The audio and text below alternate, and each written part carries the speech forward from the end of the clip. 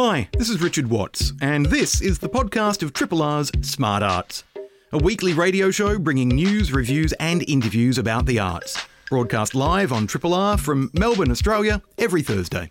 Hope you enjoy the podcast, and if you have any questions or feedback, feel free to get in touch via the Triple R website. We just heard there from Kim, Salmon and the Surrealists from the album Rantings from the Book of Swamp. Right now, we're going to have a bit of a chat with Kim, but we're also going to be having a chat with his bandmate and colleague. I think they've both muted themselves at the moment, but no. No, I'm here. Excellent. Hello, Kim, and hello, Stu Thomas as well. Thanks for joining us. Hi, Richard. So I thought one of the reasons to play a track off Rantings from the Book of Swamp was because it was a largely improvised album, and one of the things traditionally with surrealist art has been that it allows the artist to draw on their subconscious to present work. So a question for you both, but Kim, we'll start with you. The exhibition that you're presenting at One Star Lounge and Gallery in West Melbourne, which opens tonight, the Surrealists exhibition. How surreal is it? Is it... are you literally trying to draw on your subconscious to create art the way the Surrealists originally did? I think I could be said to be doing that because the way I work is that I let accidents happen with watercolour, actually. I use watercolour inks, and there's a lot of the technique I use. I have this masking ink that I put on there, and I kind of basically try to be free with my drawing with that and then let that dry, and then I put see where the paint takes me after that, and eventually, after having lots of conversations with the painting, I know where to steer the thing, and at some point it will tell me that it's finished. And so I think I could safely say that it was adhering to the surrealist manifestos. And Stu, what about you, given that you're also presenting work in the exhibition? To what extent are you allowing your subconscious to create the work rather than consciously creating it yourself as an artist? There's this. I've got a couple of streams of my art, and the first one's more like just sort of made up with no planning, and it's very kinetic and reactive, if you like, painting, and often done in one sitting. So I think that's definitely drawing on the unconscious because it's not planned in any way. But I do have this other sort of stream of art, and it's quite pre-planned and premeditated and carefully executed, actually, and it's quite graphical and almost logo-like, and that also leads into the third stream, which is 3D assemblage, which the bulk of my exhibition is. So you've got to really plan those kind of things and place elements very carefully, and be very skilled with tools and so on, which is a bit different from just using the paintbrush this time. Anyway, yeah, so I do find that, and also in the themes of my work, I think that does draw on the unconscious, subconscious, with sexual imagery and sort of playful ways of looking at death, memento mori sort of style, which means, remember you're going to die. Looking at why we need to do things like that. I guess we're looking for some kind of immortality in some way. Why do we do art at all, Any art form, in a way, regardless of whether it's music or, in this case, the visual arts, with the work that you're both presenting in the exhibition, it's always going to be drawing on the subconscious in some way or another, because art seems to be an expression of our deepest urges sometimes, of what it, literally art is a reflection of what it means to be human. We don't always know where ideas come from. It's about how we express them that then becomes conscious control or unconscious control. What's easier for you both to express? Does music come more naturally to you, or does your visual art practice come more naturally, Kim? Yeah, that's a funny thing, I've got to say, because I was probably drawing before I could talk. My mum handed me a set of watercolour paints when I was 3, and I figured out, wow, you can communicate with this. And by that stage, I wasn't really talking much.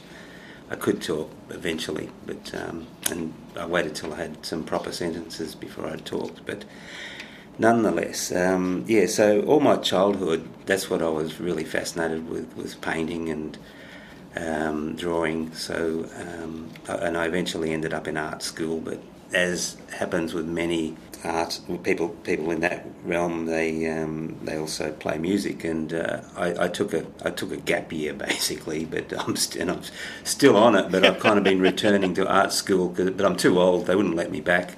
The university doesn't exist anymore. It used to be called the WA Institute of Technology, but now it's the Edith Cowan University, I think. But I don't think that's long gone. My chances of continuing with my going back after having deferred. So the thing that I had though was that I found drawing an easy thing, but after all of that school, all of that time in art school as well, I found it really hard to know, what am I going to paint? What am I going to draw? It was all technique, and I loved doing it, but I felt that I didn't have anything to say as a young 19-year-old, and I just went out and started doing things and found myself in a band instead very quickly, and that's what people know me for. So, but I had to learn how to play music, whereas I kind of knew how to draw. So that's probably more natural for me, but I had to get over being self-conscious about it. So we're getting back to the unconscious. Well, for me, Richard, music and art are very, very tied in. Similarly to Kim, I was always drawing at school, preschool, and getting up to no good and destroying people's walls and desks and so on. In that way, I always felt like if I did art, it was a little bit of a rebellious thing because I'd always get in trouble for it. But just going into music, I couldn't get. Speaking of WAIT, I also went there, but I couldn't get into the course I wanted, which was art and design. And unfortunately, I got my second choice. I got accepted for economics, which lasted about 3 weeks. It's terrible. And so obviously that wasn't for me, but I kept doing art just for my own self. Anyway, eventually I got a guitar and I was feeding my creative urges into that because I like spending time alone and doing things beyond school and sport and peer groups and all that. And I found myself just playing guitar a lot, and that just sort of naturally happened. But then further down the track, like many years, decades, you find yourself having to do the graphic art for your music or your band just to save money and also use your skills. And so I've often found that it's all fed itself, really. I mean, I've come to this point where I'm a reasonable graphic artist, and that's thanks to music, really. So it's all just been on the back of each other, really. Can't really say what the differences are now. Yeah. If you've just tuned in, I'm chatting with Kim Salmon and Stu Thomas, who you may know as musicians, but we're talking about their visual arts practice, and they have a joint exhibition, the Surrealists exhibition, at One Star Lounge and Gallery, located at 301 to 303 Victoria Street, West Melbourne. There's a tram stop just outside. The exhibition opens today and runs through until the 1st of May. Now, music is an incredibly collaborative art form. Even if one person writes the song, somebody else is bringing their own interpretation to it. You're suggesting a change in lyric, a change in chord, adding an instrument, whatever it may be. For visual art, do the two of you ever collaborate and feed your ideas into one another's art practice? Or is it actually pleasant and empowering to actually have something that is separate from one another, given the longest musical association that the two of you have had? I think the latter for me. The thing about art, or as in visual art, at least the way I practice it, is that it is a very solitary process. And for me, for instance, like last year was an ideal time to actually explore where I could go with visual art. Whereas not only is it collaborative, playing with other musicians, there's a performance aspect whereby you have to be comfortable in front of a large group of people. I'm naturally an introverted person, so very solitary. I've been that way, and it's been a big thing to conquer my self-consciousness on a stage over the years. I think I've got there, in my 60s, really, way too late. But better late than never. Of course, yeah, that's right. But in fact, I used the fact that I was awkward on stage as part of what I was doing. I liked the idea that I could make people feel uncomfortable in my self-consciousness or vice versa. So there was that. So maybe there was an aspect of performance art in that. But when it comes to the performance aspect of my visual practice, I guess it's really down to the really traditional things of, he's a good drawer, or he's able to command the space on the paper and got a good sense of colours or whatever line. So there are those things that I suppose are really what got me into it in art in the first place, just being able to make marks and communicate with them. But it's been the surprising thing. It just seemed like a good idea that us being in a band called the Surrealists, that why not use that as a bit of a pun for our exhibition title. But it was very refreshing and surprising in a really good way to see that what we both do happens to have that aspect of it, and yet we're very different. What we are is very different from one another, and I think it really they complement each other well, our works. Yeah, I agree. I agree with that. It was a bit of a spontaneous thing, the whole exhibition, and I think spontaneity is very important in art, and even in the organisation of it. But yeah, music compared to art. When you are playing music with people, you do respond to what's going on around you. Someone will play something, you play what it makes you feel like playing in response. And when you're on your own doing art, you do a similar thing, actually. I don't know about you, Kim, but when you put a first mark on a page, for example, it's got to go somewhere else, so you've got to react to that mark. And that's what I was sort of referring to when I was saying the paintings are talking to me, because it ends up being a conversation, really. And it used to be something that didn't happen on a small scale, so that's why I'm kind of grateful to have had all this time in isolation where I could actually really explore big spaces and have to get into that conversation. Yeah, well, I find that, that's right, a conversation with a canvas or a painting, sometimes it takes a long time, and that stops talking to you for a while. And then you're finished. Maybe, but often find that you find yourself just staring at it, and then something else will come to you, well, visually, not in words, hopefully. Well, that's okay too. You got to be a little bit mad to do art anyway. But I think you call me mad. So you're visually representing. I don't know. You're visually representing unconscious urges and also feelings and also action. So yeah, it's interesting visual art because it says a lot about you, whether you want it to or not, and it says a lot to people in different ways. So it's very interesting. It's almost psychological. Sorry, but I think putting yourself on the couch there. If people would like to see what music does, the lyrics. I was just going to say, you can listen to music, but if you want to see what the visual expression of what Kim Salmon and Stu Thomas have created with their separate but parallel practices, the Surrealists exhibition is on at One Star Lounge and Gallery, 301 to 303 Victoria Street, West Melbourne, opening tonight and running through until the 1st of May. So I hope the exhibition opening tonight goes extremely well, gentlemen, and thank you both for joining us on the program today. Independently yours, Triple R. 102.7. Midsumma Festival normally happens in, as its name suggests, summer. Rather than rebrand themselves Mid-Autumn Festival, however, because of COVID, the festival shifted itself to a little bit later in the year, running from the 19th of April until the 5th of May. Now that, and definitely a wise decision, because now we can gather in much larger groups than we could earlier in the year.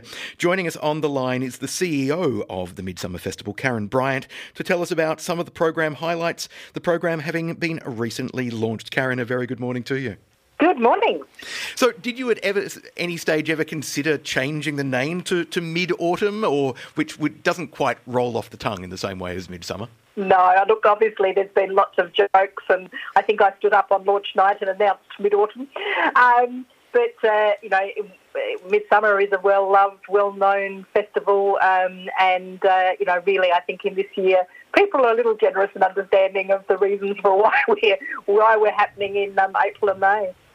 Now, Midsumma is one of a series of queer cultural events that happen around the country. We've got the Mardi Gras Festival up in Sydney, we've got Melt in Brisbane, Feast in Adelaide, we Chill Out in Daylesford in regional Victoria.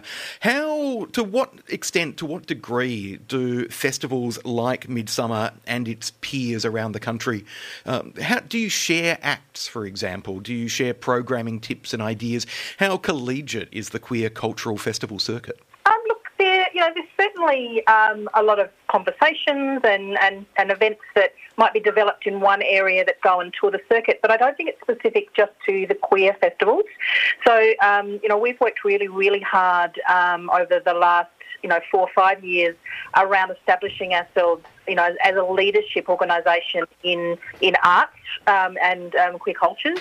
And that's led to us playing a really strong development role in both artists but also work year-round. And that means that we're often working on shows that might be being developed that might also be in the Perth Fringe or the Adelaide Cabaret Festival or, up in Perth. There's so many different sharings that occur across the industry to maximise artists and their work these days. And so, we'll work with just about everybody. But really, our role very much is around, obviously, for 3 weeks a year, showcasing the very best arts and culture in queer cultures in Victoria and nationally. But beyond that, is year-round is the development of work for that showcase, but also for other showcases. We take that role really seriously around the development that we can play in, really increasing the work and the artists in the industry, year-round for the next decade. How is that development role reflected in this year's Midsumma program? Yeah, sure. Look, there's probably a couple of ways. So one is that we run 2 mentorship programs each year, and there's there are always outcomes. But they're not focused on a project. They really are around the development of an artist and their practice. But invariably, there's work that comes out of that alumni that goes into the festival. So there's always some of that. But the other thing that we do is each year we take a really deep dive, along with, we've got 145 events this year, and most of them are live. So they really do cover the broad spectrum. But we try each year to look at an area of queer culture and arts practice that maybe not getting a lot of focus nationally and do a real deep dive in it. So in past years, that's been around gender diversity. It's been looking at what it is to be queer and an artist in our region of the world. This year it's around queer families, and particularly families with young children. There's not a lot of that reflected in professional arts work in Australia. And so over the last couple of years we've been really working towards that focus, and we've got a project called PRISM, which has a number of projects within it during our festival dates, and also one project that happens in the July school holidays as well. So, it's outcomes that will go beyond the date of the May 5th. But really it's about ensuring that we're upping the capacity of artists and work for, an increasing number of queer families who are just not seeing their experiences reflected back at them throughout events otherwise. So one of the events in that Prism program, which immediately caught my eye, it's hosted by the Listies, my favourite kids comedy duo, who have been previously nominated for the most outstanding show award at the Melbourne International Comedy Festival, one of the only kids shows to ever have been nominated for that award back when it was known as the Barry Award. But this is the Rainbow Families Cabaret, which is going to be a showcase of circus, singing, dancing, and just to have something that is family-friendly, kid-friendly, but also covering a really broad array of art forms is, I guess, a really nice sampler to say to the kids, certainly, here's what you can do when you grow up, here's what you can go and see, and for the parents as well. It means that they don't have to restrict their cultural intake just to, I don't know, something akin to the Wiggles. Oh, absolutely, and that was the big reason for us developing the Prism program. Was that where there were offerings, it was pretty limited. That cross art form exploration is something we do across all of our programs, and in that we're a festival that really wants to play that development role and that showcasing role for artists in all art forms and in contemporary practice. That with regards to Prism, for example, there's one work by Gold Satino, This is Grayson, that's actually really intimate and only has small audiences of 10 young people each time. So, it's a really a work that's about site-specific, it's experiential, so it's providing a really, intimate experience for a small audience, but one that's incredibly meaningful. As you mentioned, there's the Rainbow Cabaret, which is a collaboration with Circus Oz and Arts Centre Melbourne.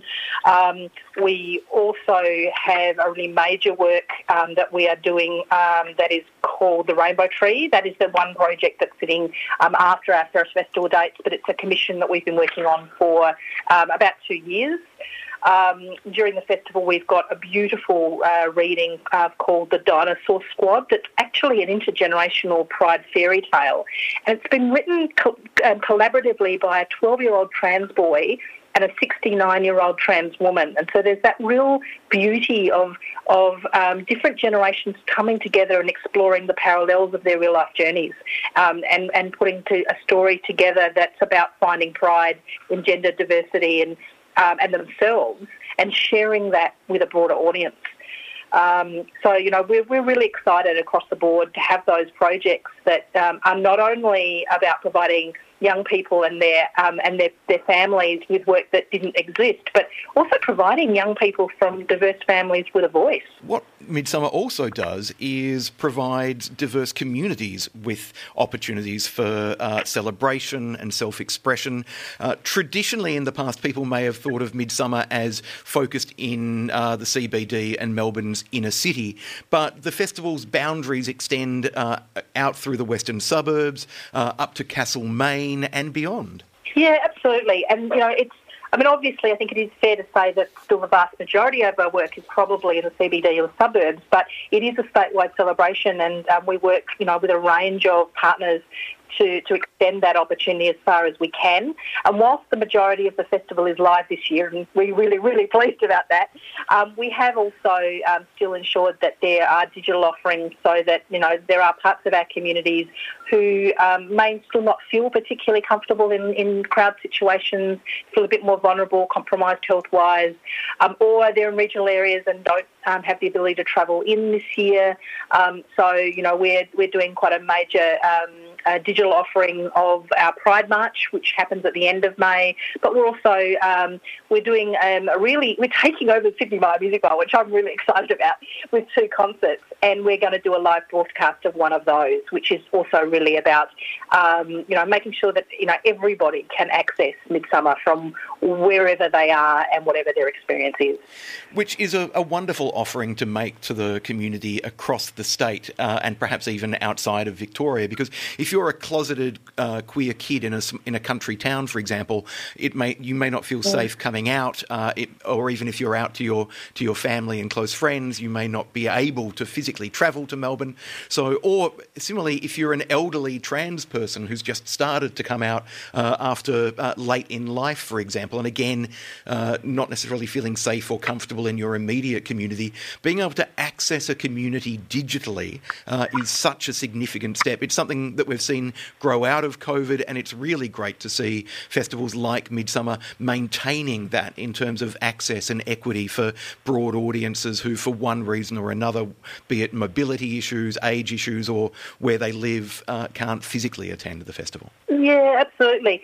And on a slightly different tangent, but a similar thing, which is around that public space and people coming across arts activity that might not be in a traditional theatre. That's something we've really been working on in the last few years, and particularly this year. I mean, our hero image, for example, came out of the fact, we all over the last 12 months have seen those images of, the empty streets and the empty theatres and the empty libraries, and the realisation that the public spaces that we know and love don't mean a great deal when we're not in them and we're not activating them.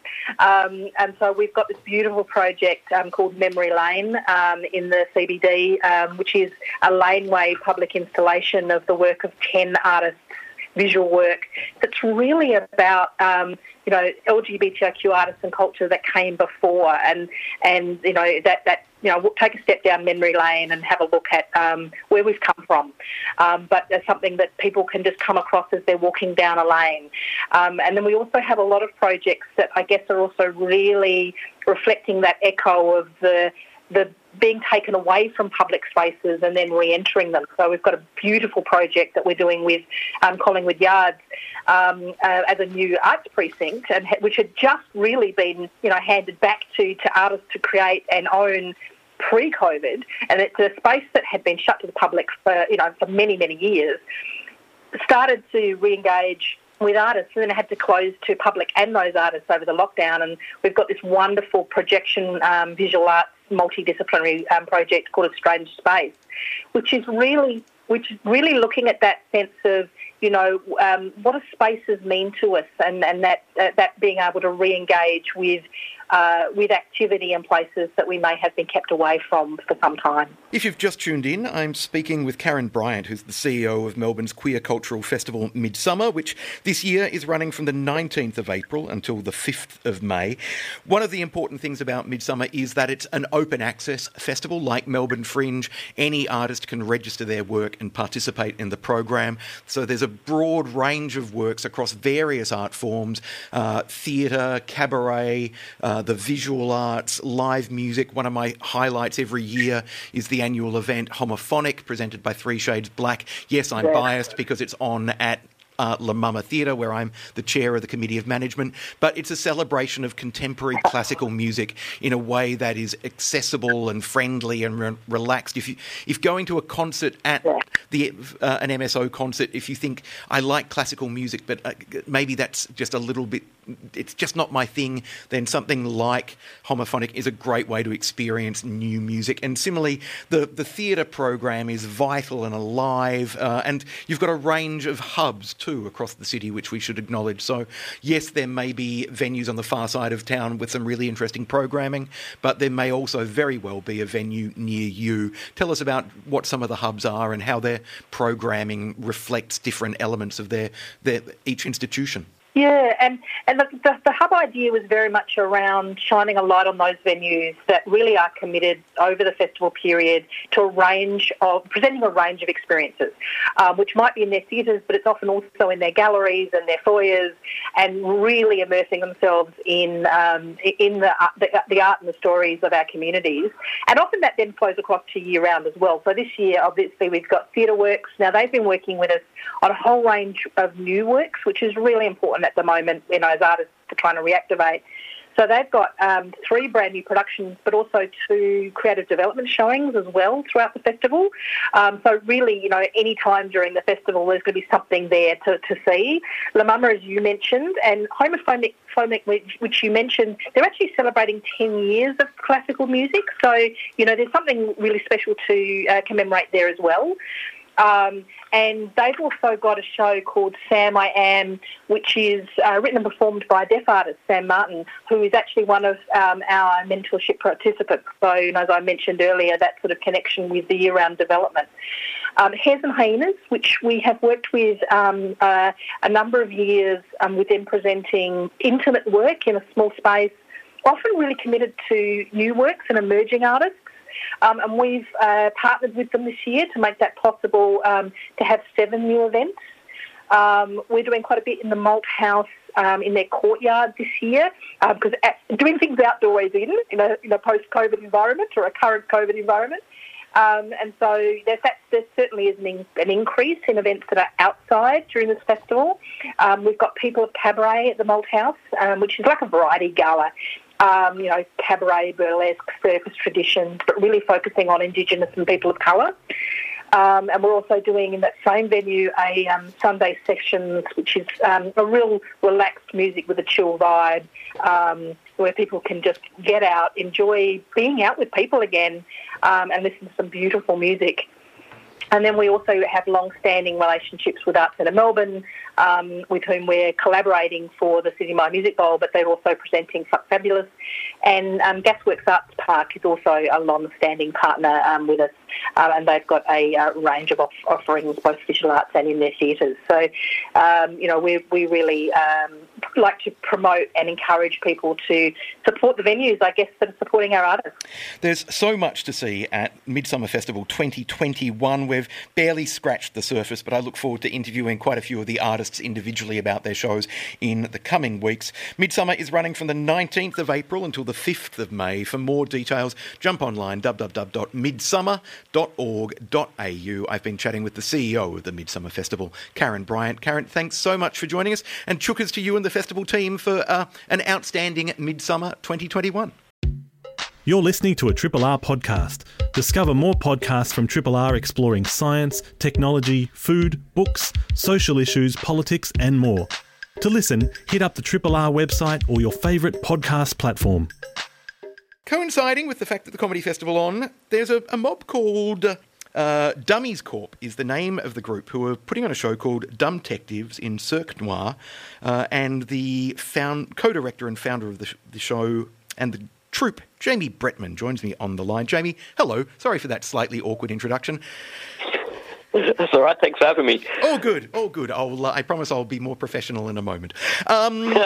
So, why do a circus show that is inspired by film noir? Because that's kind of like the kind of, I guess, the pitch, the elevator pitch of the show. Film noir circus for adults. Yeah, well, so what was the question? Why did we do that? Yeah, why film noir is a genre from the 30s, 40s and into the 50s. So kind of it's a historical document. It's a certain style of storytelling and filmmaking, femme fatales, hard-boiled detectives. Why draw inspiration from that for a contemporary circus show? Well, it actually came from the fact that the cast that are in the show were performing in one of our shows, Trash Test Dummies, which is a family-friendly show, and we wanted to make an adult show, and so they basically brainstormed most of the ideas, and one of them just suggested film noir, and everyone just basically went on board, and so it was really exciting to kind of already have a really great theme to go with, and we really wanted this show, which is a bit different from other shows, to have some kind of narrative, so being able to draw from film noir, it meant that we could have a really great narrative, and then we had the challenge of trying to fit in the circus into the narrative, which is sometimes difficult to do, but I think we've done a really good job of that.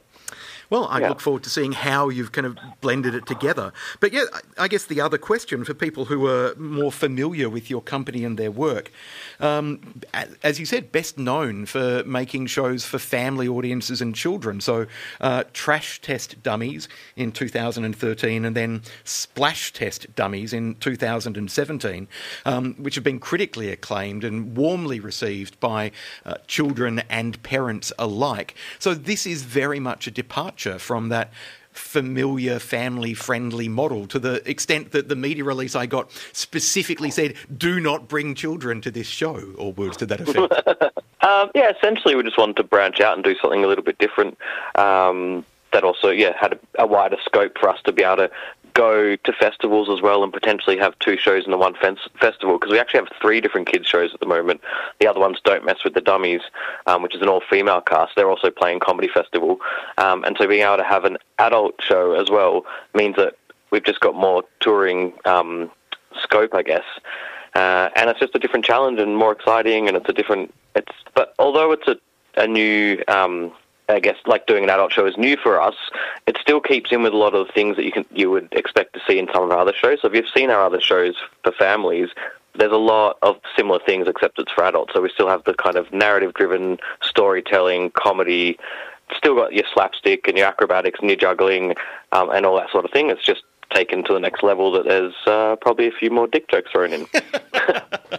Now, I mean, it does intrigue me that you've kind of reversed the trend in some ways, because a lot of comedians, for example, have started doing shows for kids and families, and I guess lowering actually raising the tone rather than lowering the tone.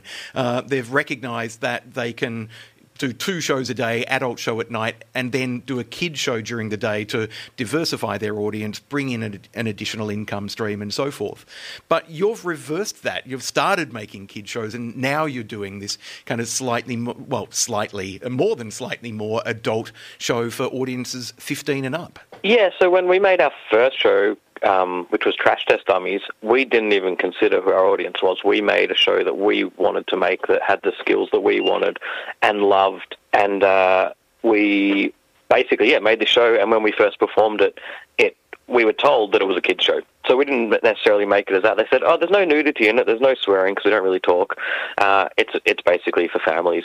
And so then we started advertising it that way, and we changed it from all the programming to say that we're a circus show to actually we're a kids show, and the circus is secondary. Whereas before that, we were advertising ourselves as a circus show. But then, so then once we had Trash Test going, we were like, right, we better make another show, because after about 3 years of touring all over the world, we needed to make something new. We made Splash Test Dummies, and just kind of went off what we knew worked and what people loved and what was our strengths, I guess, as performers. Yeah, once that was touring, we actually kept getting bookings for Trash Test Dummies, and so we couldn't do both shows at once, so we hired a second cast to do Trash Test Dummies, and that's the cast that now have made Dumtectives in Cirque Noir, and part of that was about giving them a show that was their skill set and that was something they made together, as opposed to doing a show that we had created and they were just performing in. Which so is such a super passion project for them. And that's an essential part of circus, because one of the things that I love about contemporary circus as an art form is that it's not always, as you've just indicated, but so very often artist-driven. Instead of contemporary dance, which is a choreographer making work on the bodies of the acrobats or the dancers, much of contemporary circus is the artists making their own show, doing their own tricks, and there's not always, but definitely there have been times, and I've seen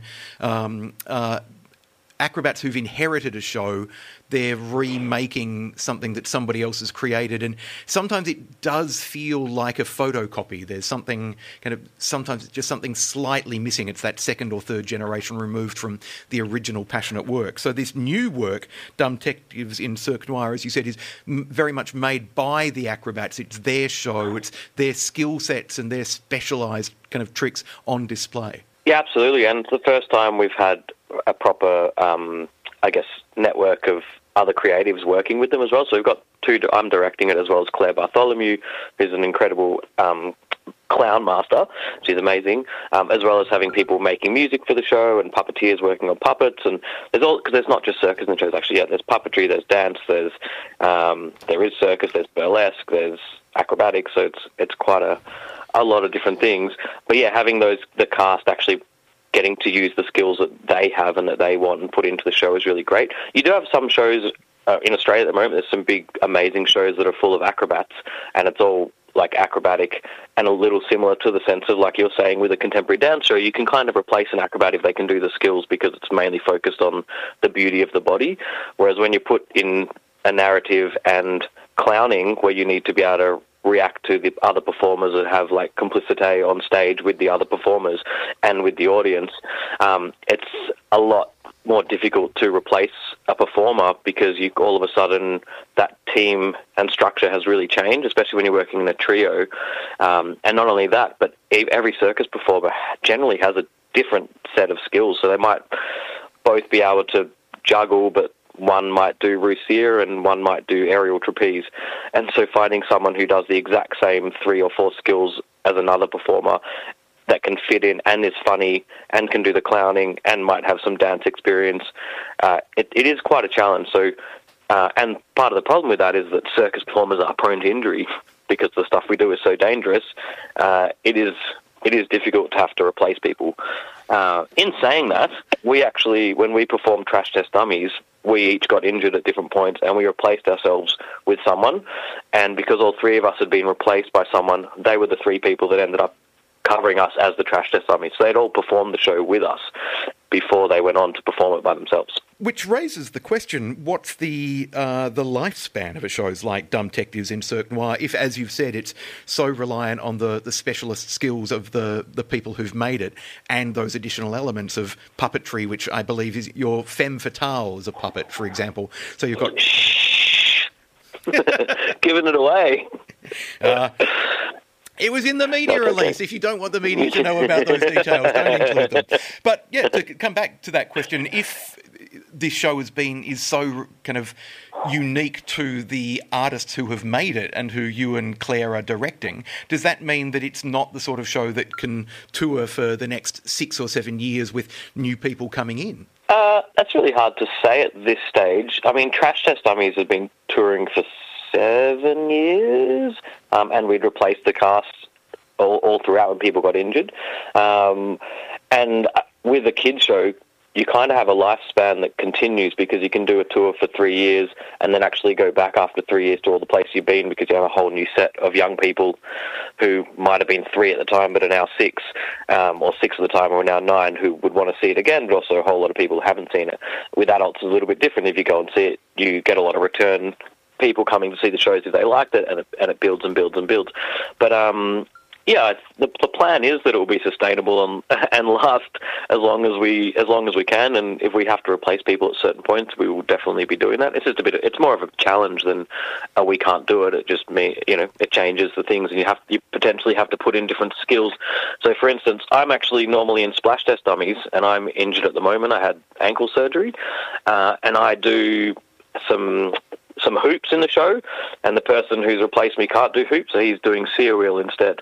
And so they have to remount the show so that it would fit in with him doing that skill set to fit the narrative and the things that are going on in that show. Now, if we're talking about narrative, Dumtectives in Cirque Noir, as we've mentioned, inspired by the world of film noir, so femme fatales, hard-boiled detectives. I would be hoping that the lighting design at some stage is going to, I don't know, kind of lots of dark shadows and lights thrown by, I don't know, Venetian blinds to try and capture that look of film noir.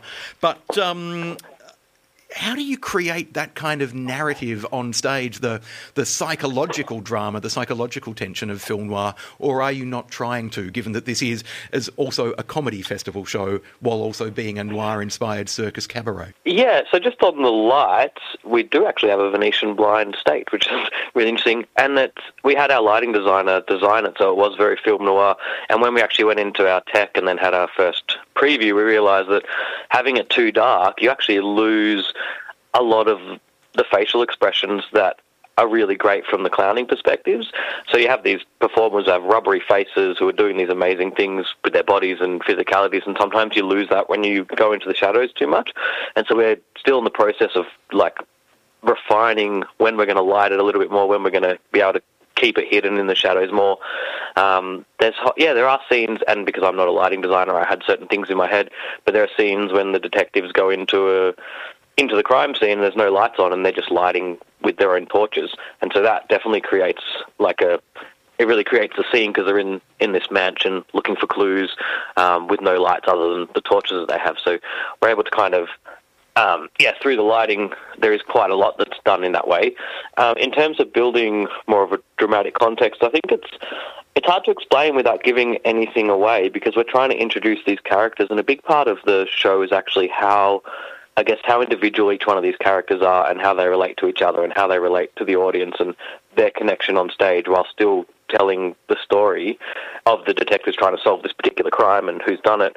And while they're doing that, they're also trying to fit in circus skills. So how do you put in 10 juggling clubs into the air while trying to stay into the narrative? So that's been really interesting. I don't want to give too much away, but we've managed to find different ways to keep the narrative going and engage everyone enough, and so that when we go off and do these random skills, the audience is so engaged with the skill itself, but it still fits within the narrative and holds the tension so that we can keep them on our little roller coaster, on our little journey right through to the end. I'm even more intrigued now, because at the start of the conversation I was like, film noir and circus, yeah, I'm in. But no, I've very much been further intrigued. So if you would also like to know what Jamie Bretman has been telling us about and you want to see it in action, Dummies Corp present the world premiere of Dumtectives in Cirque Noir as part of the Melbourne International Comedy Festival. Its official opening night is tonight. The show runs through until the 18th of April. Tuesdays to Thursdays 7pm, Fridays and Saturdays at 7:30pm, Sundays at 6:30pm at the famous Spiegel tent on the forecourt of Arts Centre Melbourne in St Kilda Road, running through till the 18th of April. You can book at artcentermelbourne.com.au to see Dumtectives in Cirque Noir, and it's not a kids' show, let's just stress that. So, Jamie, thank you so much for joining us, and as I said, I look forward to seeing the show. Thanks for listening to this podcast of Triple R's Smart Arts, a weekly radio show bringing news, reviews and interviews about the arts, broadcast live on Triple R from Melbourne, Australia, every Thursday. Hope you enjoy the podcast, and if you have any questions or feedback, feel free to get in touch via the Triple R website.